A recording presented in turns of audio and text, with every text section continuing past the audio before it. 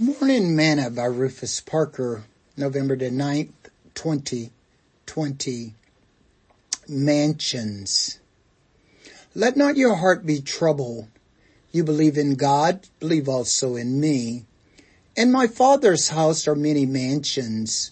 If it were not so, I would have told you. I go to prepare a place for you.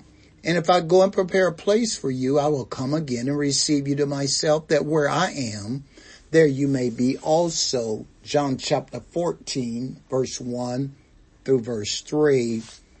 Today's morsel. How often do you think about your mansion that Jesus has gone to prepare for you? If Jesus were to allow you to see into the heavenly realm, what do you think it would look like? When we think of mansions here on earth, we think of huge structures that the rich and wealthy folks live in.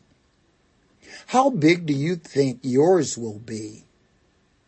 The Greek word for mansions here is the word mone. Mone is a residence.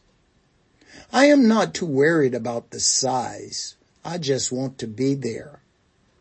That is why each day I am doing everything I can to ensure that nothing stops me from being ready when Jesus comes back to carry me home. Are you ready to go see your mansion? Sing this song with me today. I've a home prepared where the saints abide, just over in the glory land.